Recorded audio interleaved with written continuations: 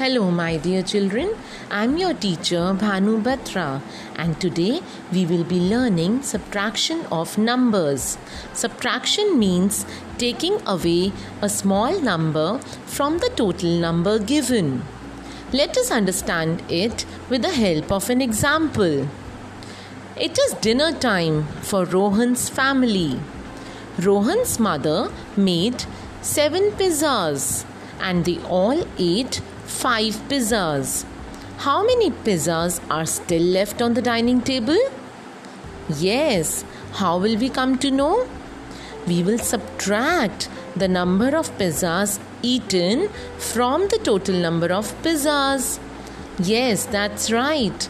That is 7 minus 5. So if we subtract 5 from 7, the answer is 2.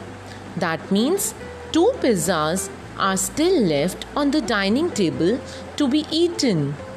This is known as subtraction, means taking away. Children, now your teachers will explain this topic in detail with the help of many examples. I wish you all the best. Thank you.